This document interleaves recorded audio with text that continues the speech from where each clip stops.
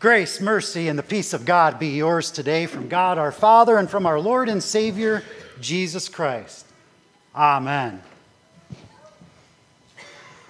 Just recently, I had reconnected with my great uncle, Uncle Craig, my grandfather's youngest brother. Craig Golden is a retired Baptist pastor. And we've been emailing back and forth every now and then. And one of his questions to me was, Danny, why are you a Lutheran? For your grandmother and great-grandmother were very Baptist. Why are you a Lutheran? Well, let me ask you, why are you a Lutheran? Maybe you were born into a Lutheran family. Perhaps your spouse was Lutheran. Perhaps you were just convinced of Lutheranism. Whatever that may be, the answer is going to be different. For why are you a Lutheran? But let's get down to brass tacks. What unites us? A better question is, why are we Lutheran? We find the answer in what unites us. It can be answered with our epistle reading, the last verse. Romans 3:28. For we hold that one is justified by faith apart from works of the law. Why are we Lutheran? We agree with St. Paul to the Romans. We agree with the Holy Spirit in Romans 3:28. Why are we Lutheran? Because we completely agree with God. We reckon that all of what God says in His Word is true. We believe it, we teach it, and we confess it. In fact, we can do no other. It's a conviction that God has produced in us. Why are you a Lutheran? Because God has convinced you so. Why are you a Christian? Because God has called you to be. Why are we Lutheran? Justification is God's work in us for the sake of Jesus Christ. God makes us righteous, and therefore we are fully justified. Justification, which means for you, entrance into heaven. But that's a separate matter. It is apart from the good works that we do. The good works that we rightly do in love for God and in love for one another. It's just as the gospel must be distinguished separately, apart from the law. Though so many people in our times would say it makes little or no difference what someone believes, just as long as that person does good. For example, as long as that person works to end poverty, works to promote justice, works to restore dignity. These are works of charity. As long as the person is charitable in some way, shape, or form, eternal life in heaven is not only granted, it is earned. This is not a new belief system that has emerged in American history. This is not a new theory that emerged even in the Roman Catholic Church. This was also a problem in the days of Paul's letter to the Romans. The problem, well, when it comes right down to it, we can never get works of the law perfectly right. And the solution that comes from God is that our justification must be a separate matter. Our entrance into heaven must be apart from works of the law. Or else, heaven would be empty of mankind. You see, justification must come by faith alone. Not only that it should come by faith alone, or even that we want it to come by faith alone, it simply must come by faith alone. For God has ordained it so. Now, to be sure, a faithful Lutheran is a faithful Christian, because they're faithful to the entirety of the Bible, not to bits and pieces, not only to the parts that make you feel good or feel better. God truly speaks in every single word, jot, and tittle of the 66 books of the Bible. And we, dear Lutherans, we take it to heart. All of it. Even the indictments. We find that we are convinced by God's word, as it says in Romans 3. Now we know that whatever the law says, it speaks to those who are under the law, so that every mouth may be stopped and the whole world may be held accountable to God. For by works of the law, no human being will be justified in his sight, since through the law comes knowledge of sin. This indictment is also Paul's self-indictment.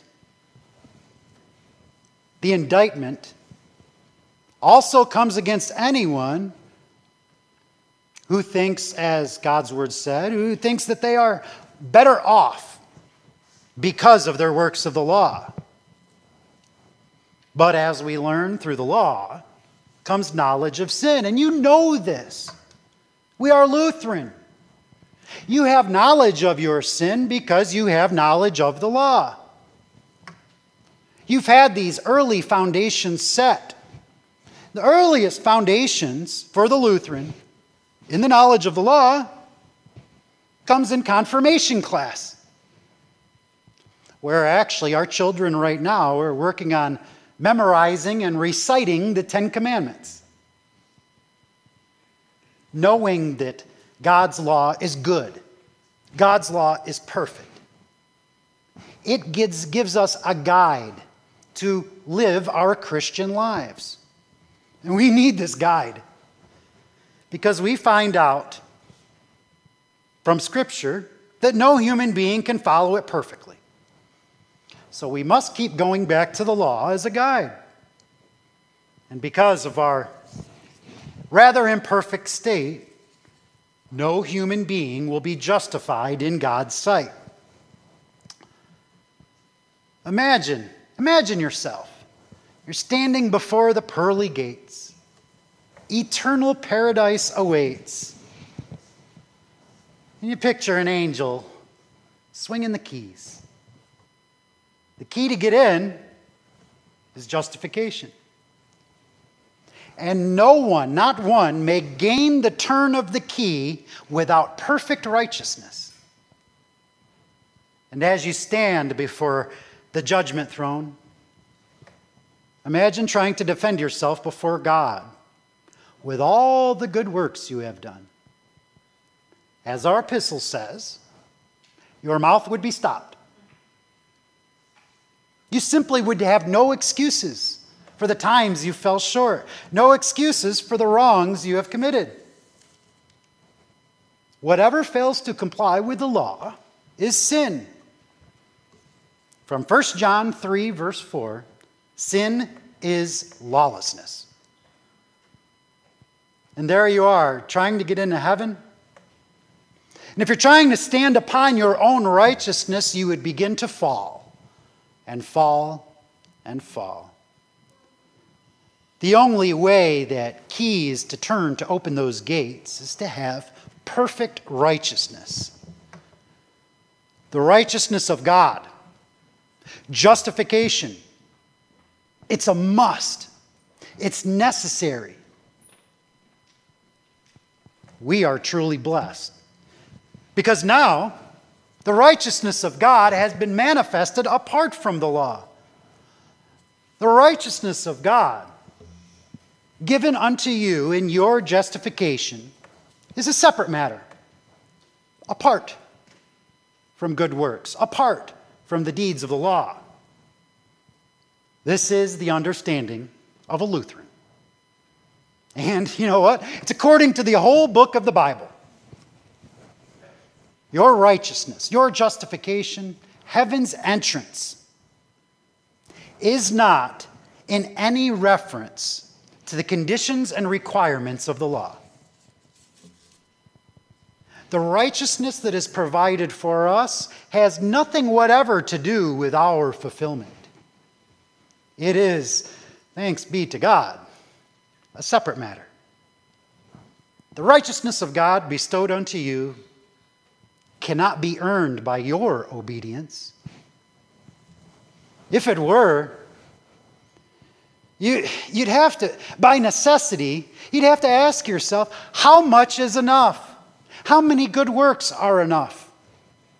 Multitudes of Christians do this regularly, and it holds no joy. They think to themselves, how good do the works have to be to earn righteousness? And as that last moment comes to them, have I been good enough to enter heaven? When can I rest from good works? Imagine trying to live your life, always wondering if the things you have done are good enough for God. How do you measure good enough? Well, we're Lutherans. We're Christian. And the only standard measure is the Bible. And thus saith the Lord, for all have sinned and fall short of the glory of God. It is a must. It is by necessity that your justification before God is a separate matter. Your justification has to come from God's works, God's obedience, and not from your own. God does this work by faith in Christ alone. That's where your justification comes from God through faith in Jesus Christ. We believe this because our justification has to come from God. We believe this because even our faith has to come from God. And you have been justified by grace as a gift. A gift. A gift, by its own definition, is free. A gift is not something earned. And what is this gift? Redemption in Christ Jesus, whom God put forward as a propitiation by his blood to be received by faith. God shows his righteousness by punishing the sins upon Christ Jesus in his death on the cross. Thus, your gift is forgiveness of all your sins. Your gift is redemption. God has bought you back to be reconciled with him.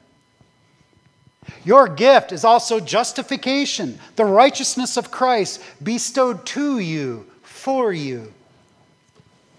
Your gift is the gospel, to be distinguished separately from the law. For God has done the works that you could not do. This is the good news of Jesus Christ. That's why we're Lutheran. Because we who have faith in Jesus, our boasting becomes excluded. It's necessary for it to be that way. But you know what? It's also freeing to be that way. Because we have no perfections to boast about. And the righteousness of God demands perfection. There is no man born of humankind that can boast of their own. So what do? We boast in the man begotten of God, We boast in Christ. We glory in Christ.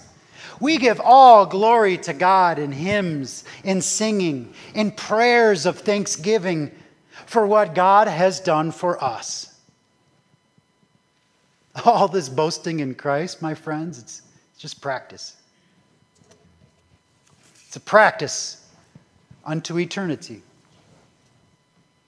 Our boasting in ourselves is, by necessity, excluded by the law of faith. What is the law of faith? It is this. The law of faith is God's good order to impart his righteousness unto you through the sole condition of faith. Faith, which is also imparted to you. Faith, which he imparts to you according to his revelation, the Bible. Faith does not grasp at thin air, dear Lutherans. Faith grasps onto his word. Faith grasps onto the Word made flesh, Jesus Christ. Faith given to you by Christ. Given to you by means of his word, given to you by means of your baptism, and by means of his own body and blood, given and shed for you for the forgiveness of every single one of your sins. It's a treasure. All these treasures are offered to us out of pure grace. Because of the sole merit and complete obedience of the bitter suffering, death, and resurrection of our Lord Jesus Christ. His obedience is reckoned to us for our justification. These treasures are offered to us by the Holy Spirit according to the promise of the Holy Gospel.